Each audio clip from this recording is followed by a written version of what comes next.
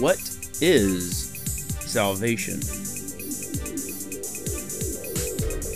Thanks for joining me for episode 10 of Isaiah House Podcast. I'm your host, Andrew Owenby. Subscribe to this podcast to keep up to date with the latest episodes, and don't forget to share with your friends. Everywhere you listen to podcasts, you can search using the term Isaiah House in Apple or listen directly at www.isaiah.house. What is salvation? It's a term that all too often us churchgoers take for granted.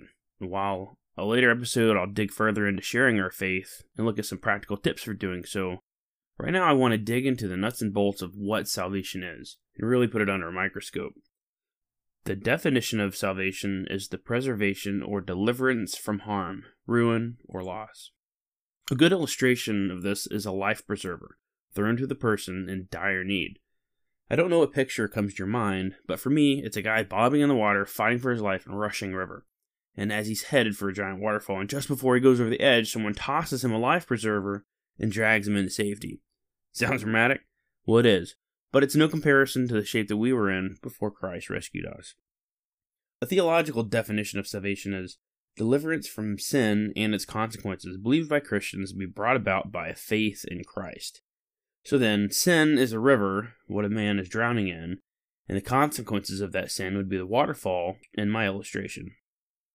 The root word of sin means to miss the mark. It's like an archer missing a bullseye. It means not having met God's standard.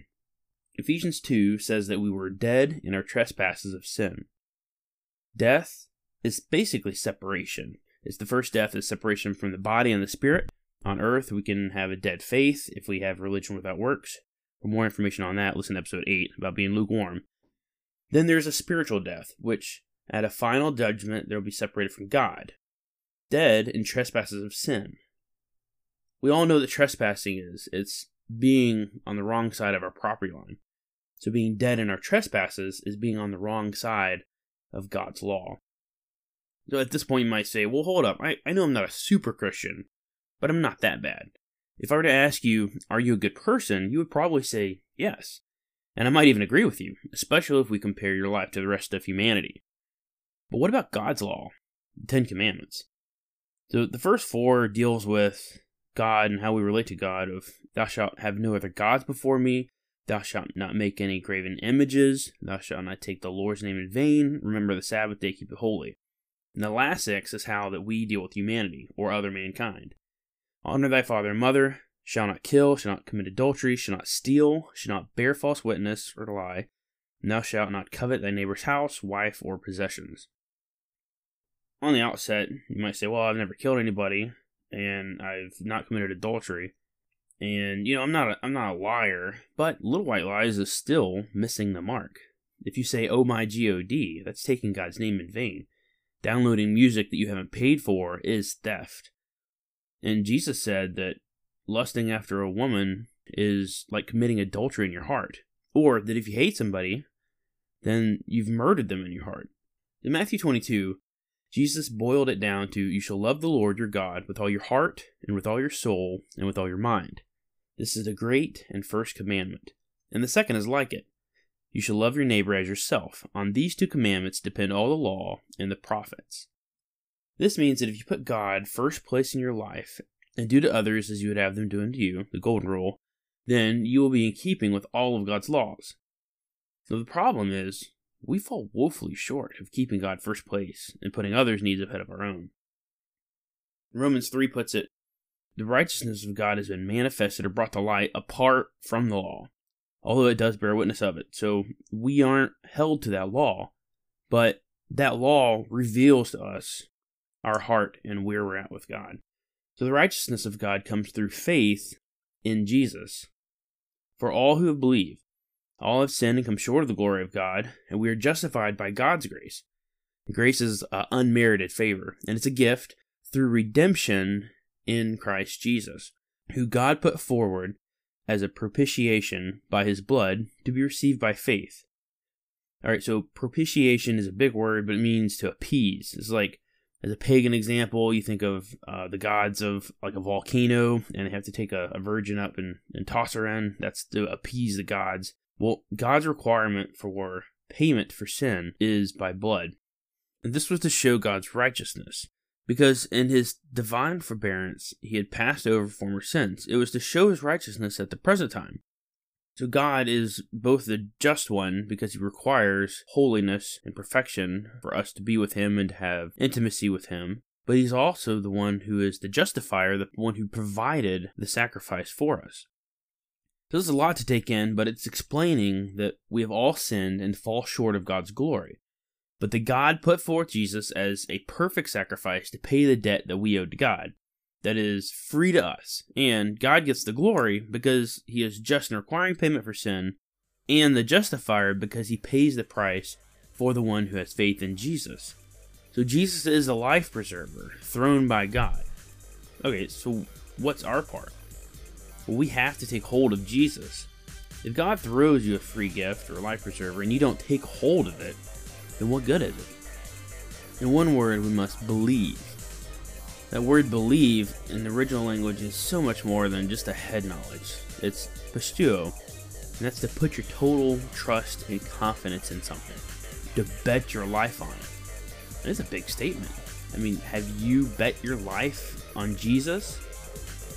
If you have bet your life on Jesus, God's at the other line, and hang on, he's bringing you home.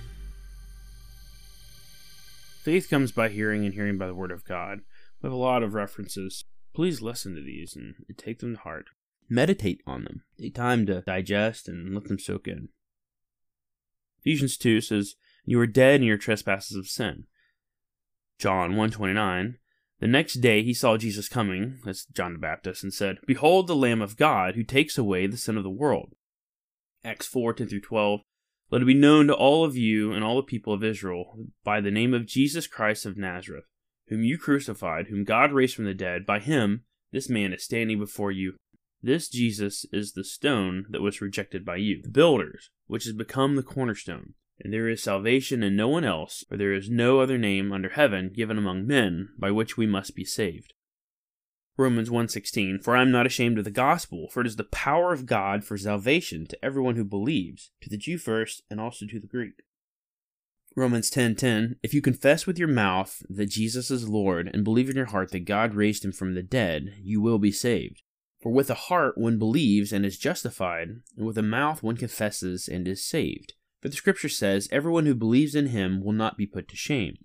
For there is no distinction between Jew or Greek, for the same Lord is Lord of all, bestowing his riches on all who call on him. For everyone who calls on the name of the Lord will be saved."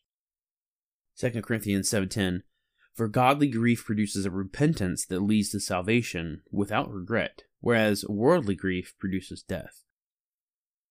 Ephesians 1:7-14, "In him we have redemption through his blood, the forgiveness of our trespasses, according to the riches of his grace, which he lavished upon us in all wisdom and insight, making known to us the mystery of his will, according to his purpose, which he set forth in Christ, as a plan for the fullness of time, to unite all things in him, things in heaven and things on earth. In him we have obtained an inheritance, having been predestined according to the purpose of him who works all things according to the counsel of his will, so that we who were the first to hope in Christ might be praised of his glory. In him you also, when you heard the word of truth, the gospel of your salvation, and believed in him, were sealed with the promised Holy Spirit, who is the guarantee of our inheritance until we acquire possession of it, to the praise of his glory."